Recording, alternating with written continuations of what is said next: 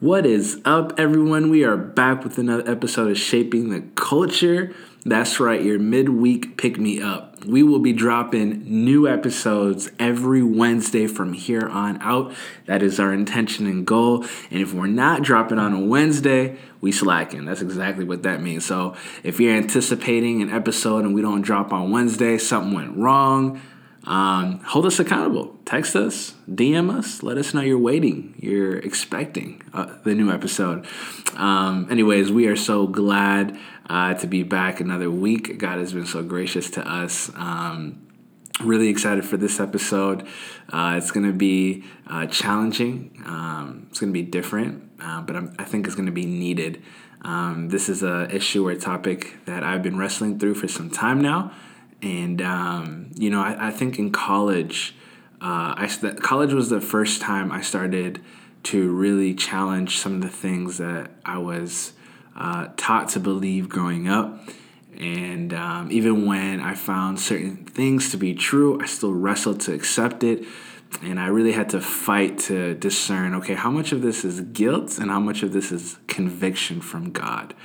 And learning how to discern the two so that I could walk in freedom, walk in all that God has called me to be, and walk even in the freedom that I have as a believer has been a struggle. And so I do want to warn you guys, this conversation this is something I've been wrestling through for almost 10 years now. And so this isn't a conversation that started for me last week. And so I just wanted to give that disclaimer before we get into it. But before we get into the episode, I definitely want to let y'all know that we have Shaping the Culture merch. That's right. If you are into supporting podcasts, one way you can do that is by copping merch. I just want to kind of vision cast for you guys. I have some plans of kind of building a little studio for Shaping the Culture in this upcoming year. I want to get a couple more mics. Want to get a couple more cameras, get some lighting, and that stuff ain't free. So if you love this podcast, enjoy this podcast, support us by buying merch. And take some pictures, post online, spread the word. Shaping the Culture is out here. But honestly, I really do love and enjoy the support that I get from all of you guys. You guys have served as a great encouragement to me. It's just amazing to get some DMs or messages and kind of have tough conversations with some of you guys, wrestle with others, laugh with some of you guys, and really tackle some things that you guys might be dealing with on a practical level in your own context in light of what you heard via Shaping the Culture. So it's really dope to kind of see the impact that this podcast is having. And so, man, again, I will never get over the fact that people are tuning in and listening. It's a humbling thing. And so thank you guys so much for tuning in. But today we have no guest. Really, he's no stranger to the show. He's been on a few times already. And every time he shows up, every time he comes on, he drops the mic over and over and over again. And this is somebody that I truly, truly love and look up to, somebody that I respect a great deal, somebody that loves the Lord, somebody that is well-versed not just in what Scripture has to say, but he's very astute. He really studies the culture that we live in today, not just where we are today, but even how we got here. All right, so he's a historian, right? So he looks at the past and figures out, okay, this is the reality right now, but how did we get here? What has led to this point? And for those who have listened to some of the episodes I've had with him, that's very evident in the way he responds and the way he talks. And so I'm very excited for him to be on the show. Guys, we got Pastor Neb with us. So Pastor Neb, how are you doing today? I'm doing good, Pastor Ebenezer. Great to be here on the podcast. Yeah. Again, Shaping the Culture. It's just encouraging to see what God's doing with this platform, and I'm excited for what He has in store. Yeah, for sure. And you're really no guest at this point, and so we're so grateful to have you once more. And I'm really excited about today's topic. I've been wanting to do this for a while. And let's just get into it. It's all about furthering the conversation. Yeah, that's all we're doing, getting the conversation going and providing perspective and insight and wisdom. And so I couldn't have thought about a better person to do this with. So thank you for being willing to come once more and share some of your thoughts on this. It's an honor. Yeah, so one of the things I wanted to talk to you about is cussing and swearing. And I know this is a hot topic, and I know this is something that people have their views on, and there's a lot of disagreements around it, but I kind of wanted to see what the Word has to say, maybe even hear some of your experiences. But I'll start by sharing some of my own. Growing up, it was a no-brainer. It was no question. There's no such thing as swearing. Swearing and cussing was a sin in the eyes of God, and you shouldn't do it. And you should keep your tongue clean, right? Like, you don't want any unwholesome talk coming out of your mouth. And so I was really, raised to believe that it is wrong. And then as I got older, and you start, getting out of your Christian bubble a little bit, and you start, moving out of your parents' home, you start coming across other Christians that have very different views. And I'll never forget I went to the West Coast one year in college, and I came across some wonderful Christians out there who just would swear, and I literally, it blew my mind away, and it was nothing to them.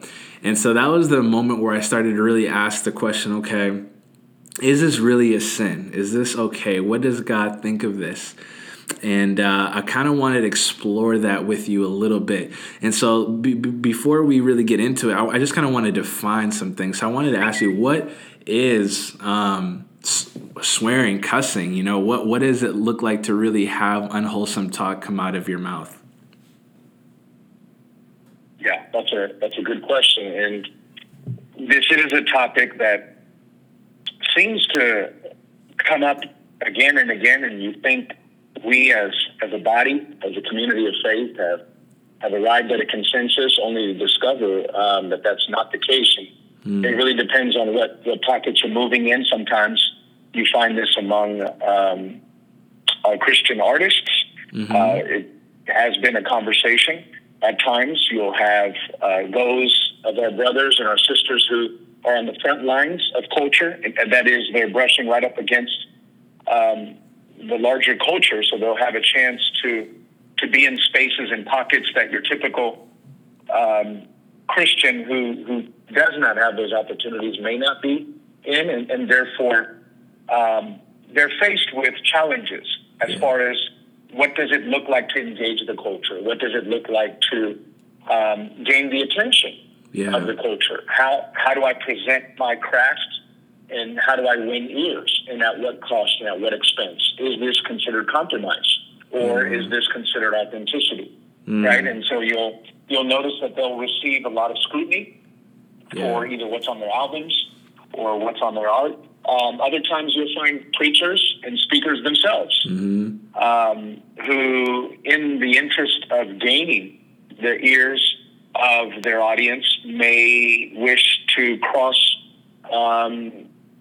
cultural taboos, lines, in order to communicate a truth that they think otherwise they wouldn't be able to.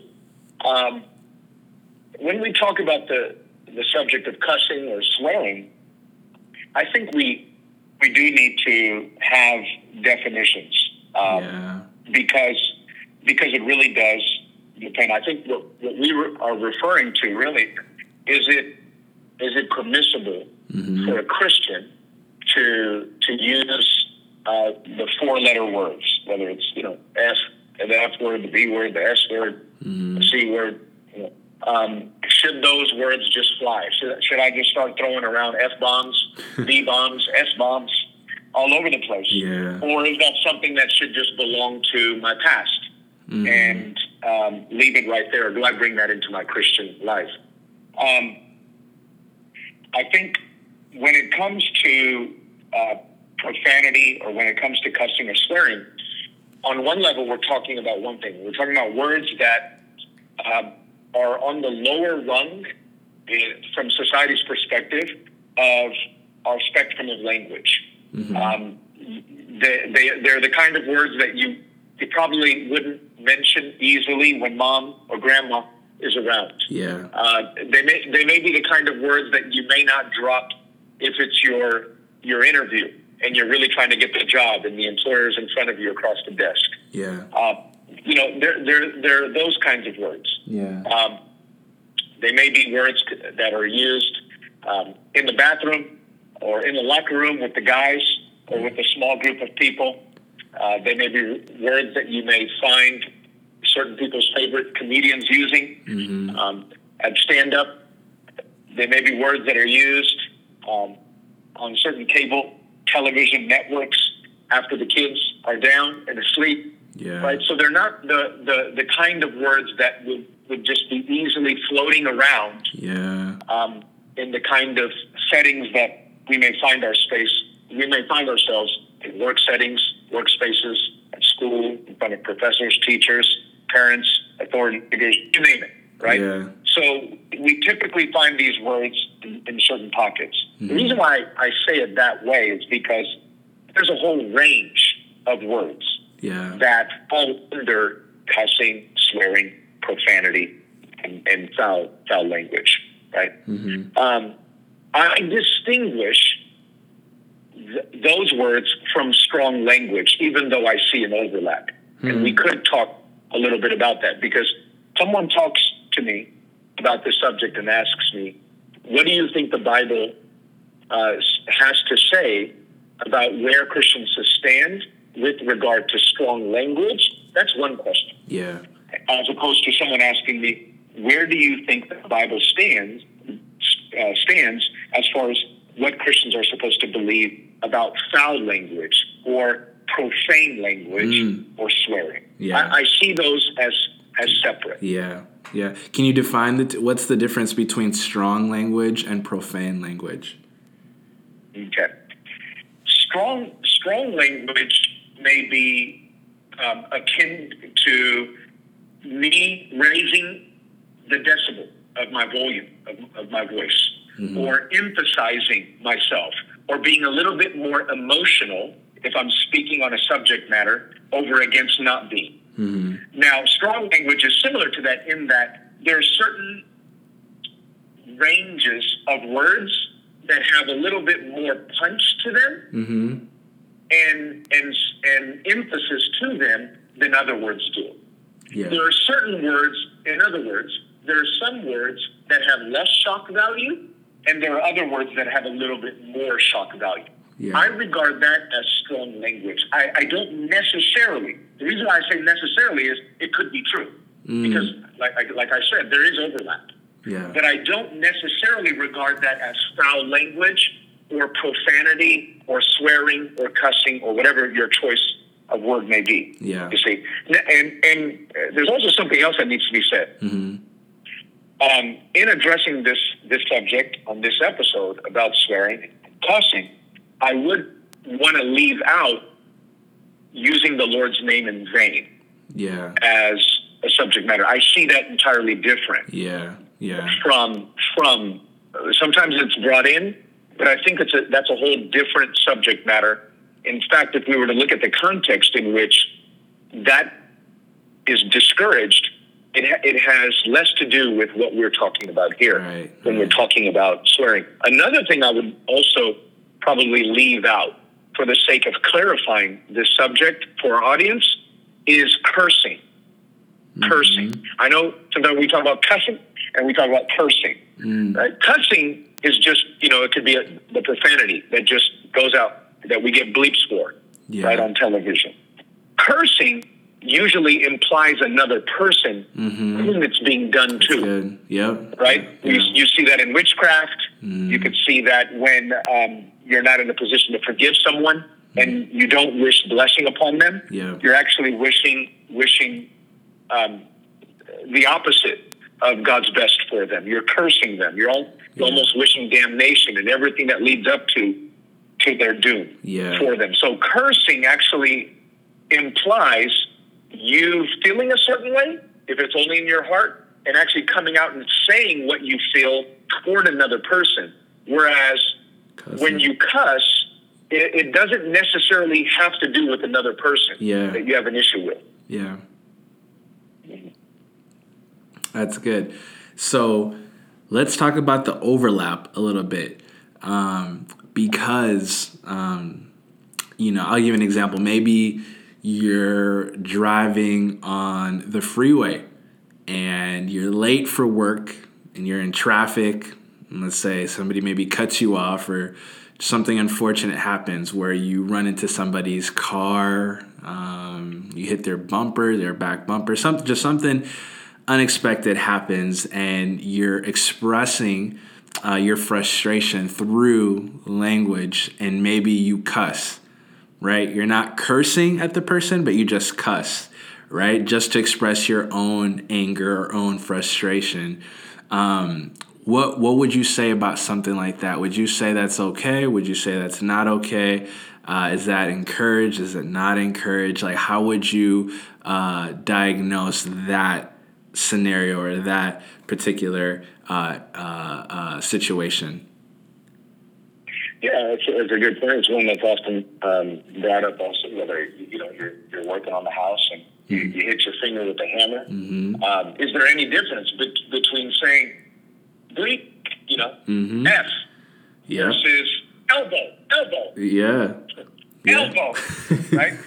Aren't they just a string of letters put together at the end of the day? Why are we making such a point about this word over against just any other word I could have picked? Yeah. I think something that often gets overlooked and not brought into a discussion like this soon enough is the connection that I believe needs to be made between the heart and the tongue. I think that's important. Yeah. You see, what people need to understand, based on what we learn in the Bible, is that the tongue is not this isolated instrument found in the body. The tongue speaks for the heart. Yeah. Right? So we need to understand as Christians, Jesus himself said in Matthew 12:34 that it's out of the abundance of the heart that the mouth speaks. Yeah. So whatever is actually inevitably, eventually coming out of the mouth is only a reflection and representation of what first existed in my heart. Yeah. Right? So there's a one-for-one correspondence between the words that I say, regardless of what gives occasion to those words coming out, and the condition of my heart. Right? Jesus said the good person out of his good treasure brings forth good, and the evil person out of his evil treasure brings forth evil. Right? Yeah. And Solomon in Proverbs 4:23 goes on to point this matter out. And I believe Jesus knew his Proverbs. And Solomon says there, my son, keep or guard your heart with all vigilance. Why? Because from it flow the springs of life. Yeah. Right? So again, we see a connection between the heart and everything else that flows out of my heart. Right? And he says, look, if you want to pay careful guard and careful attention to what actually eventually comes out of your mouth, it's not to start there. You want to start with your heart. Yeah. Right? Yeah. All things do, all circumstances do, is show or reveal or unmask what's in our heart. Yeah. So even if it never came out, like when the person cut me off on the freeway, or the hammer hit my thumb when it was supposed to hit the nail, even if it never came out, it first existed in my heart. Yeah. You see? Yeah.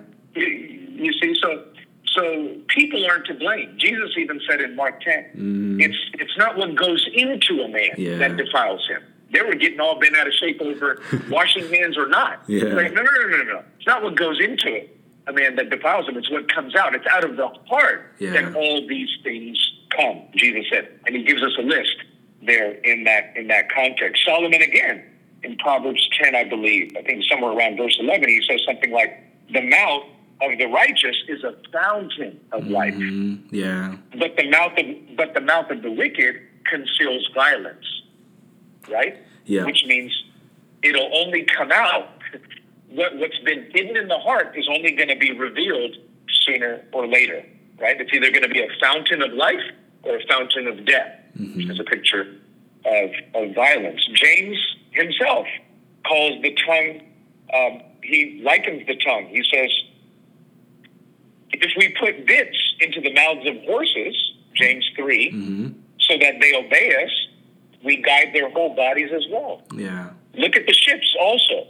Though they are so large and are driven by strong winds, they are guided by a very small rudder wherever the will of the pilot directs. So also the tongue is a small member, yet it boasts of great things. How great a forest is set ablaze by such a small fire that comes from the tongue. And the tongue is a fire, a world of unrighteousness. Again, I'm trying to make this connection between the heart and the tongue. The reason why the tongue is this way is because our heart is this way. Yeah. And therefore, if we really want to deal with our tongue and make sure our tongue is right, we need to first make sure our heart is right, which means I can even be saying all of this socially acceptable things. Yeah. Yeah. But the problem is Jesus is looking at my heart. Yeah. Yeah. And so even though I may have gotten away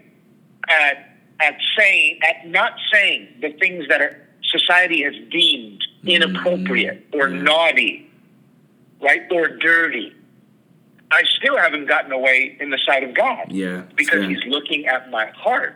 And I think we need to be very careful of that. This was, I believe, the danger that the Pharisees ran into that Jesus revealed. He said, that's why He called them, you brood of vipers. Yeah. You whitewashed tombs. Yeah. You clean out the outside of the cup, but you leave the inside filthy. Right? And they're dead men's bones.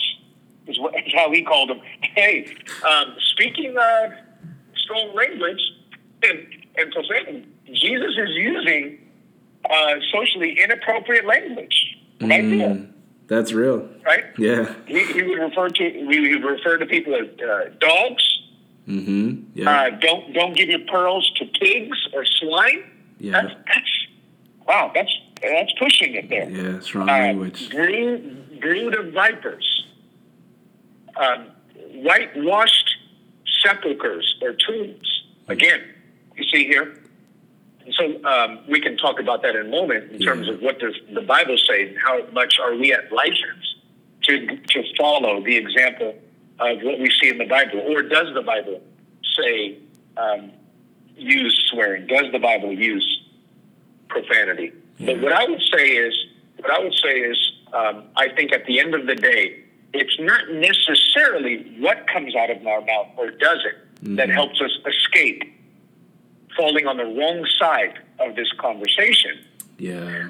Because we can say the right things, but if our heart is not in the right place, we're just as guilty as the person who's saying all the things that we feel like definitely would be guilty. Yeah. That's good. So would you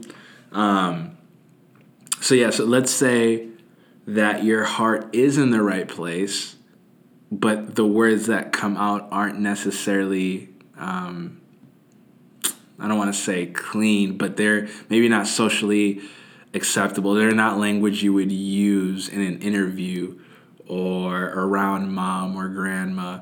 But so like, I'll give you an example, like, and this is some conversations I've had with some women who say, they call each other the B word as a term of endearment, like the way you would say sis or the way you would say bro when the guys talk to their guy friends, right? So their heart behind even saying what they say is not really to curse them, but they are using cuss words to express love to their friends. So what would you say to that? And is that even possible where your heart could be in the right place and still use a cuss word? The Bible makes it very clear that you could think your heart is in the right place and use words that are unclean.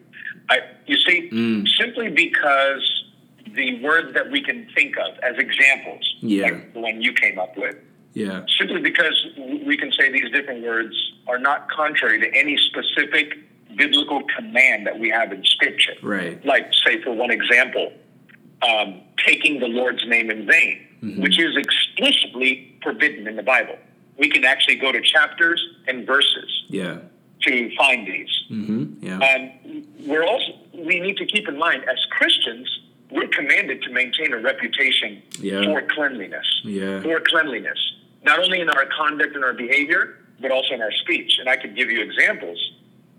Philippians chapter 4 and verse 8. Finally, brothers and sisters, whatever is true, get that. Whatever is honorable, whatever is just. Now watch this. Whatever is pure. Whatever is lovely, whatever is commendable. If there is any excellence, if there is anything worthy of praise, think about these things. Why? Because if you're thinking about these things, you're going to say these things. What you think about, remember Jesus said, out of the abundance of the heart, the mouth speaks. And so if I want to make sure my mouth is clean, what I'm thinking about needs to be clean. Paul uses a number of categories that can serve as a grid by which I can run my imagination, my thought process, my vocabulary. He uses language like pure. So I have to ask myself, he said, whatever is pure, is this pure? Whatever is lovely, is this lovely? Whatever is commendable, is this something that you would commend to others, to your children, to your family, to your peers, to follow after you, right? If we're examples as leaders or as Christians, is this something that we could commend to others who spend time around us using language like this? Can I honestly commend this to someone else? Whatever, if there's any excellence, does this speak to excellence? Meaning, is this the best we could do? I think that's what Paul's saying. Is this, I'm not just saying this is, can I get away with it? No. As Christians, we need to do better. We need to go further. That's good. Right? Is this the best we can do? We want to present excellence. Right? Is this at the height of my vocabulary, my speech, what I can tap into as far as my potential in language and in speaking? You see what I mean? If there's anything worthy of praise, then I need to speak in this fashion. Another, Ephesians 4:29. Let no corrupting, there's the language, no corrupting, literally the word there is decaying, right? Decaying. Talk come out of your mouths. So obviously, what's interesting is, now, Pastor Ebenezer, I want you to hear this, and I want your audience to also pay attention to this part. And what I believe, Paul doesn't give us a list. Isn't that interesting? And I think the reason why he doesn't give us a list is because that list would have to change up for every month, every season, every generation, because he knows that the list he had to work with then and there is going to change with the next generation. Language is always changing. But what he does know is every generation knows what's considered corrupting talk. So he knew his audience understood what he was talking about. That he didn't need to waste ink. He didn't need to waste time, chapters, explaining to them what they already knew. And so he just used this overarching catch-all phrase, corrupting talk. And he left it up to them to know what words fall under that category. And he just simply said, look, regardless of the word, let no corrupting talk come out of your mouths, but only such as is good for building up, as fits the occasion, that it may give grace to those who hear. And so when I use this language, is that gracious? Is that giving grace to those who are hearing on YouTube, to those who are hearing through whatever stream they're podcasting, to those who are hearing me in person? There's another one, Ephesians 5:4. Let there be no filthiness or foolish talk, nor crude joking, which are out of place, but instead let there be thanksgiving. Titus 2:10, he says, not pilfering, but showing all good faith, so that in everything they may adorn the doctrine of God, our Savior. So what I believe he's saying right there in response to your question is this. As Christians, we should be concerned about not bringing a reproach upon the church and the gospel. Yeah. You see, we're supposed to, he says there, we're supposed to be adorning the doctrine of God our Savior. Adorning, that's language of your attire, your dress, your outfit. And so he's saying, you can wear God, you go out. There's a way you can put God on. There's a way you can dress God. There's a way that you can put on the gospel through your life, through your behavior, through your conduct, and especially through your speech. And there's a kind of a language that I can use that doesn't adorn the doctrine of God, and there's a kind that does. Yeah. You see? Yeah. You see, and I think that's important to keep in mind in this conversation. Yeah. No, that's good. So then picking it up where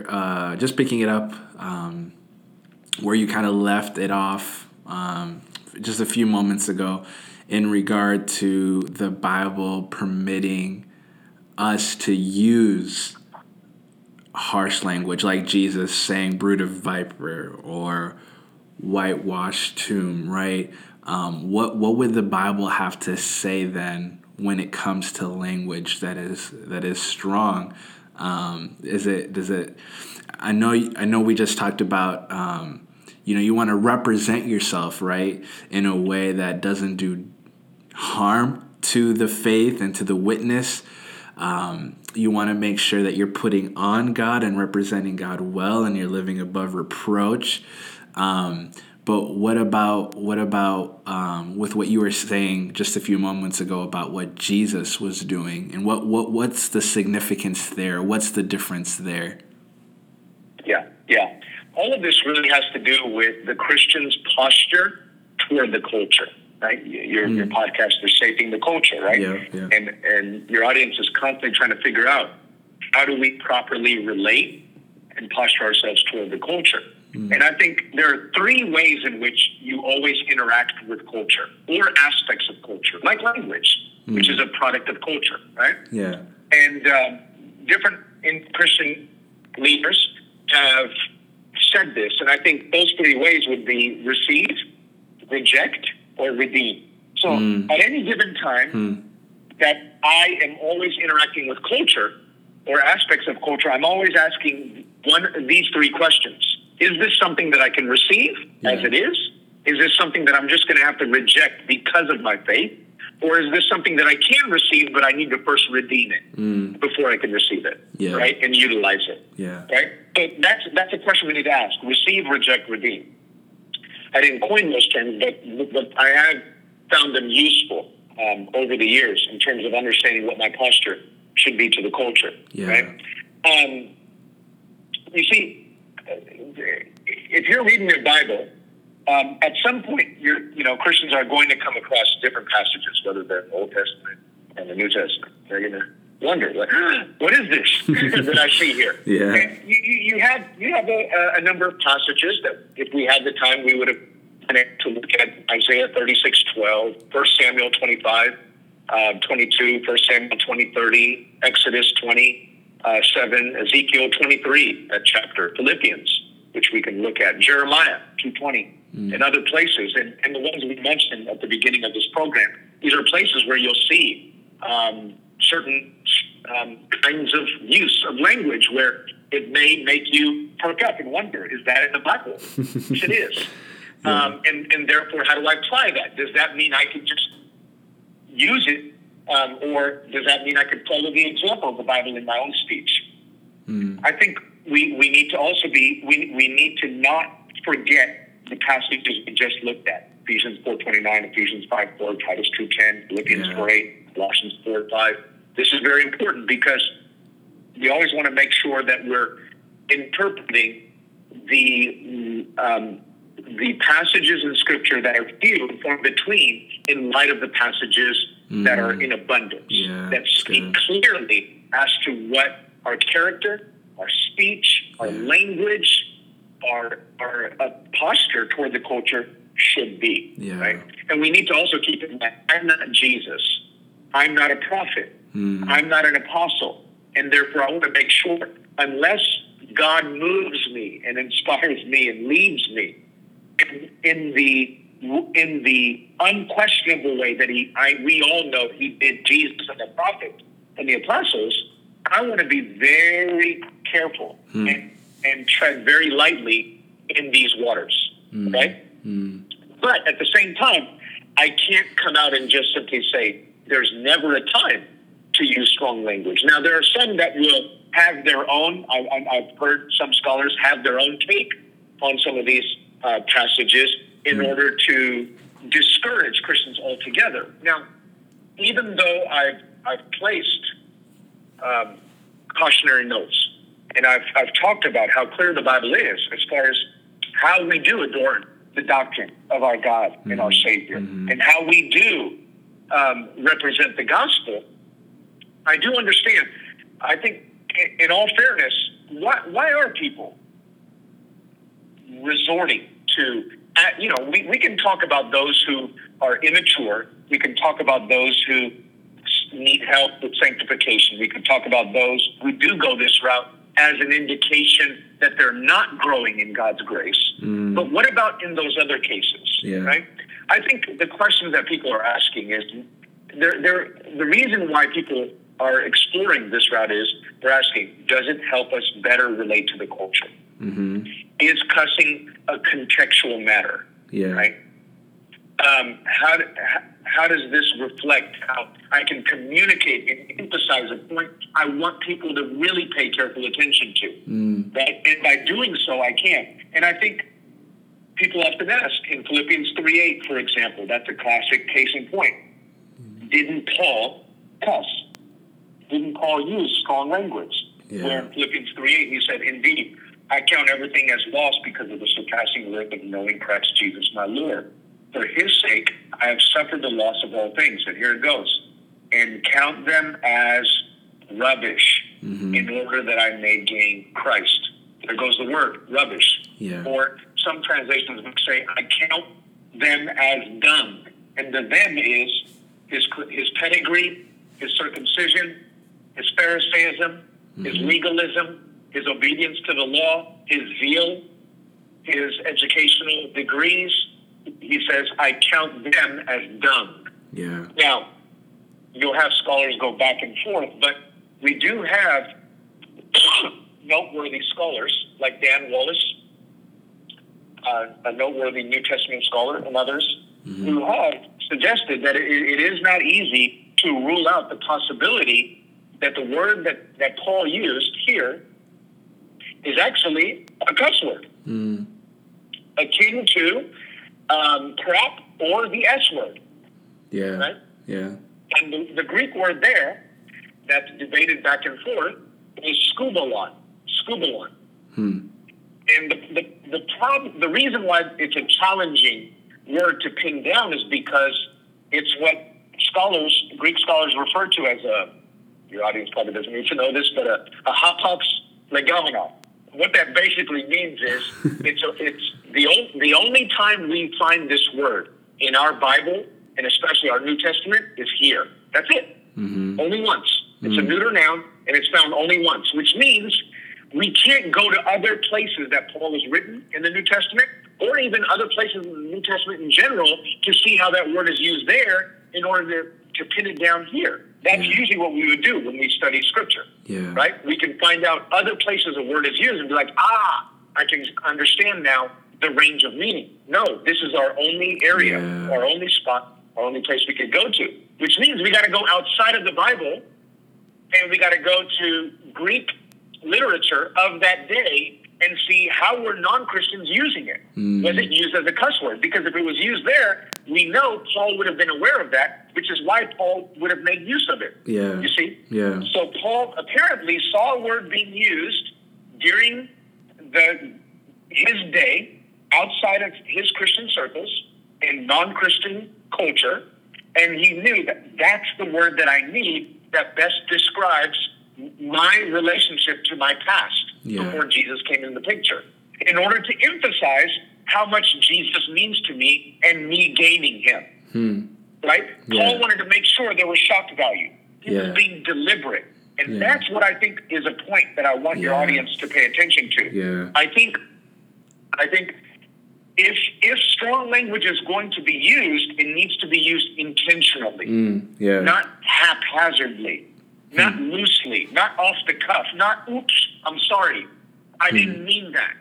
Right? Paul doesn't have a I didn't mean that word in the New Testament. Yeah. He was very deliberate. It was prayed over. It was prayed about, and it was very intentional. Yeah. And I think that's important. And I think what needs to be made note of is this is a word that's emotionally charged. Mm-hmm. And there were other terms that were societally acceptable during Paul's day to get at the same point Paul's trying to get at here in Philippians 3:8. Yet Paul still chooses to use this word skubalon. Yeah. Right? Why? Because of the shock value. Yeah. He's trying to emphasize two things. Number one, how revulsed he is.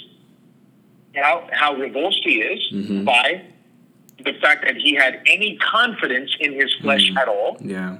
And number two, how worthless that was in comparison to how superior Christ now is. Yeah. And in order to capture his revulsion and how worthless he thinks the things he once was confident in are now to him, he used this word, which is a word that is best translated dung. Right? Yeah. So some scholars say, it's used, but it's also used for terms like table scrap.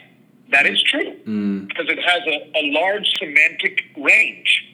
It can also be used for table scrap. But notice here, the context lends itself better to dung. He's not saying my pedigree and all of these things that I once had confidence in, my flesh, is table scrap. That doesn't get at it. Yeah. Right? Yeah. A better translation is rubbish or dung or feces or excrement. Mm-hmm. Right? Mm-hmm. He's trying to say when you put Christ up against him, that's how much, because he wants to make sure he doesn't lose his audience. Yeah. And so I think they're in place. Now, again, at the same time, though, we also need to make sure that we're not serving as a stumbling block in our speech to our fellow brother and our sister. Yeah. Which is why love needs to also always take the higher ground. What does 1 Corinthians 11 say? Love is not rude. Love is not, it's not a lot of things, but love is not rude. Yeah. And so I need to also be thinking about, am I going to win more people over to the, because at the end of the day, the most important thing isn't, I got a chance to use this word. Right? I'm constantly looking for an opportunity to use a word. I've been sitting on it. No. I got a message. I have something of substance to get across. Does this serve that end, or is this strong language an end in itself? Yeah. After this message is said and done and posted online, is the talk in the blogosphere or on the internet going to be more about my word of choice, or is it going to be are people going to be talking far more about the message that God gave me? Yeah. And I want to make sure that whatever my choice of words are, I want to land on God. Help me to use the language that's going to result in people remembering you. Yeah. And what you wanted me to communicate more than, did he really say that? Right? Because I feel like that's going to draw more attention to myself than it is going to draw attention to him. Yeah. And what he wants out of their life. And I want to make sure that I'm using my platform, whether that's an internet platform or a literal platform, not to serve my ends, but God's ends. And if it turns out, I believe Paul is serving God's ends. I believe at the end of this passage, what we're taking away with is how much of a treasure Jesus is above all other so-called treasures. Yeah. Right? Yeah. And if that's what we're accomplishing, more power to you. Yeah. But if we're not, we need to work out our salvation with fear and trembling. Yeah. Because Jesus said that on the day of judgment, people will have to give an account. Matthew 12:36. Every eye or careless word that they speak. Yeah. That's a sobering thought right there. Yeah. That's a sobering thought right there. You see, so you're noticing it's like, wow, people are probably thinking, he's not giving me a black or white answer. Yeah. It's true. I'm not. And I'm not trying to compromise, and I'm not trying to deliberately wriggle out of the situation. I'm trying to bring to bear all that Scripture has to say and help our people really be dependent upon the Holy Spirit. Yeah. And tethered to Scripture in their use of it. Because what may be your answer that you need in one occasion is not going to be what you need in another occasion. Yeah. Right? Yeah. There's no one size fits all. Yeah. The writer of Hebrews in chapter 5, Hebrews chapter 5, verse 13 and 14 says this: everyone who lives on milk is unskilled in the word of righteousness. Why? Because they're still a child. Yeah. Right? Children just want an answer that they can put in their pocket. They don't want to be able to know, right? They want fish. They don't want to be taught how to fish. Yeah, it's good, man. And I'm trying to teach people how to fish, because I'm not going to be alongside people in every scenario that they're going to find themselves in, where they're going to have to think about, do I use this language or this language? Yeah. But I want to give them the tools that they need so that they'll know how to process that situation when they arrive. He goes on in verse 14 and he says, but solid food, Hebrews 5:14, solid food is for the mature. That's what we want. We want mature people. Yeah. Through shaping the culture. Yeah. For those, what are mature people? These. For those who have their powers of discernment trained by constant practice. You see? The only way you're going to get good at this and be able to know actually what to do and what to say and what not to say is by constant practice to distinguish good from evil. Where this writer of Hebrews is, if you think it's Paul, it's Paul. It's not. Whoever the writer is, regardless, it's inspired Scripture. Yeah. Right? Well, what is God saying? We know the author is God. Yeah. Right? Come on, God. Why didn't you just tell me what's good? Give me a list of what's good, and give me a list of what's evil. Yeah. That's legalism. Yeah, you see, if I got on this podcast and I just gave your people a list, that's legalism. Right? And insofar as they fall within those lines, they're good. Like, no. No, he says you need to have your powers of discernment trained by constant practice to be able to distinguish good from evil. That's good. Right? What's good language from evil language. Yeah. That's so good. Yeah. And I think that gets into the heart of the issue. I think we are, we're quick to look for things that would allow us to do things. And we don't really want to wrestle, and we don't really want to ask the tough questions. We don't want to investigate. We don't want to get to the heart of the issue. And I think that's so. I'm so appreciative of you sharing that passage in Hebrews, because I think that is, at the end of the day, the real work that needs to take place. I think we have to really sit with ourselves and ask, okay, is this helpful? Is this honoring? Am I adorning Christ? Am I representing him well on this platform, right? Is my heart in the right place, right? Is this stumbling to my brother or sister, right? Or is this helpful? Is this edifying? And all these different questions or all these different ways of understanding a word is going to look different from context to context, right? You're not going to, there's going to be moments where you're by yourself in the car. There are going to be moments where you're by really close friends that love God. Then you're going to be in a context at work where not everybody believes what you believe. Or then you're in a church setting where everybody may be a Christian, but even if they are, everybody's in a different space in their walk. And so what's helpful even in that context, right? So like you said, there's going to be different spheres of life that will require a different level of response, but nonetheless, each response has to get at the heart and you have to ask the question: is this helpful or is this hurtful? Amen. Let me ask you this: why do you think that we and I see this a lot within young people too, myself included? Why do you think we want the shortcut answer, or we want the easy answer in dealing with matters like cussing? I It's convenient. Mm-hmm. That's one answer. I think we, on one level, I mean, it would be convenient to have the short answer on matters of cussing, and I'll be for those who are true believers who have a desire to want to please the Lord. We would like to know what side of the fence to land on so that we know we're in good standing. We would hate to get as far as we could and then only discover, we've been taking the wrong path all along. This happens in a lot of areas, that are areas that aren't necessarily black and white on one level, even though they are black and white insofar as there is a right and there is a wrong. Mm-hmm. But meaning, depending on the circumstance and situation, you need to know how to apply it in those situations. And it's always, I think, for what God wants to do is keep us dependent upon Him. Mm-hmm.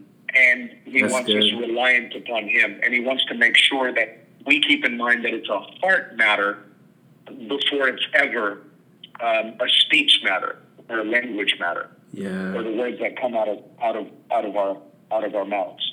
Yeah. So I think for us to keep that in mind is important. Yeah. No, that's good. That's good. One last question for you. What would you, or how would you encourage people to investigate it being something that's right or wrong? Because, and the reason why I ask you that specific question is because we do live in a day and age where you could always look to a place, look to a sermon or a pastor or a church or a theologian that will always agree with what you want to do. Like if you're looking for somebody to affirm your decision, unfortunately, we just live in a day and age where you can find that, right? But how would you encourage the listeners of Shaping the Culture to really investigate what God has for them and to do the hard work of looking at their heart and looking at what the Scripture has to say in regard to that? Well, the Bible says in Proverbs, in the multitude of counselors, there's safety, right? There's safety. Yeah. So what I would say is don't forsake the assembling of yourselves together. You need to be a part of the church community. You need to be pursuing these questions in community. Mm-hmm.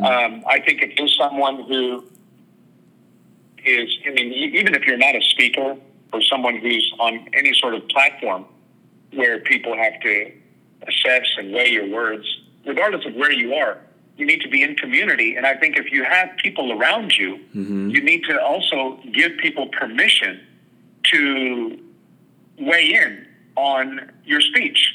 So I have my wife who listens to my sermons, who pays attention to my illustrations, my introductions, my choice of words. She sees how I try to connect with my audience, how I seek to engage and really win the hearts and the minds and the ears of a younger generation. And she understands my motivations, my intentions for what I do, but she also is my conscience. Mm. And she helps me to know whether that was the wise thing to do or whether that was too far or that was unnecessary, or you could have still got that point across without doing that or saying that. Yeah. I think it did more damage than it did good. She'll let me know these things. And then I have people within my inner circle beyond my wife. I have others who will, download and listen to my messages and give me their opinions and their take. And I think by having people around you, that will help mitigate the kind of damage that could be done. And these people can help you grow and develop, because self-awareness is critical, but you can't grow in self-awareness by yourself. Yeah. Strangely, ironically, the way you develop self-awareness is by seeking to do so within the context of a community where there are other people around you, because if all you have is you to weigh in on you, so you have too many blind spots. Yeah. People who see you at an angle that you don't quite see yourself. In fact, Proverbs 21:2 says, every way of a man is right, where? In his own eyes. Yeah. But the Lord weighs the heart. Right? Of course, I think I'm right. Of course, that was the right word to use, right? That's me. That's how I'm going to see it in my own eyes. Yeah. But at the end of the day, the question is, but does God see it that way? Right? Mm-hmm. That's why you want to allow his people in your life so that you can have a better angle on you. Yeah. An assessment of you. Yeah. Wow, that's all good. And that just, there's like another level of accountability there. And I think that's something that we love to run away from. And, I was sharing on Sunday I was like teaching from Jude 1, and, there are people that are being deceived by false teachers. And, the way Jude is encouraging them, right, in verse 17, he says, remember what the apostles taught, and it wasn't necessarily that they didn't have the right information. They just didn't meditate on the right information. And, one thing I was sharing with them is like, hey, we're all susceptible to fall. Paul says, put no confidence in the flesh. And I think that what's really encouraging in what you're saying, and I think the call of the believer, is to get around people that will keep you on the right track, because we have a lot of blind spots, and and I think sometimes too we think we're too mature for accountability, but I think real maturity is realizing that you do need accountability because you understand you are susceptible to fall, and so I think that, this is another level of accountability that we don't really talk about in the church. It almost kind of sounds weird. Oh, we need to be held accountable with how we speak, right? Like that's, we don't really talk about that. But it's real. And as you were sharing earlier, we will be judged one day by the things that we have said, and James talks about that as well. And so, this is a higher call to take responsibility for what comes out of our mouth. And as you said very early on in this episode, that starts with taking a deeper look at your own heart and understanding what's going on there. Thank you so much for sharing insight. And one thing I really did appreciate too is you didn't make it black and white. You didn't give. I picked up on it very early, but you explained why, but like not really giving a specific. This is okay or this is not okay, but really the approach you took in looking at it from different angles, and what does the scripture as a whole have to say about this, and then understanding as well it's going to look different depending on the context. I think it was brilliant, and so thank you so much for your commitment to your word and sharing his heart for us, and so thank you so much. Is there anything else you would like to say? Any way you want to end it off? Yeah, I think I would just encourage all our listeners. Let's aim for excellence. Mm. Let's not strive for, what can I get away with? Yeah. As Christians, we owe it to our great God and our Savior, not because it earns our salvation, but because he has done so for us in the gospel. We want to make sure that we really do present our bodies as a living sacrifice, which means if I'm going to present my body as a living sacrifice, I'm going to present my tongue, right? And when I want to use this word. I want to speak in this way. I'm really betraying my heart. I'm revealing that I'm wrapping up when I'm finding it difficult to give up certain words or grow and mature out of certain language into a whole nother season of language. It's because I've gotten to the point where I've allowed my identity to be shaped by language, almost like I don't want to get rid of that hairstyle because that's who I am, or I don't want to get rid of that clothing style, that's who I am. And sometimes we could treat language that way, but our identity is in Christ. That's good, man. It's not in a foul language that I want to still be able to get to use. Yeah. My identity is in Christ, and if my identity is in Christ, then whatever the Holy Spirit puts his finger on, whatever word or words he puts his finger on in my life that he wants out, I should be ready to give it up for whatever words he wants me to replace. Yeah. Because at the end of the day, my body is not my own. Yeah, right. That's good. Yeah, I've been bought with a price, and therefore I want to glorify God with my mouth. No, that's so good. Yeah. That's so good. Thank you so much. Well, family, I hope you enjoyed this episode. I hope it gives you something to talk about with some friends, maybe some church friends, and I hope it encourages you to love the Lord deeply and more abundantly. If you have any questions, feel free to reach out to Pastor Neb. You want to give your socials? I know you're on Instagram. What's your handle on there? Yeah. It's at Nebiye Khalili, my first and last name, NEBIYEKELILE. Yeah, you can find him on there. You can reach out, and I'm sure Neb, you're okay with answering some questions, right? Or, I am. Yeah, and you can feel free to reach out to me as well. And I hope this was encouraging to you all. Until next time, family, peace and love.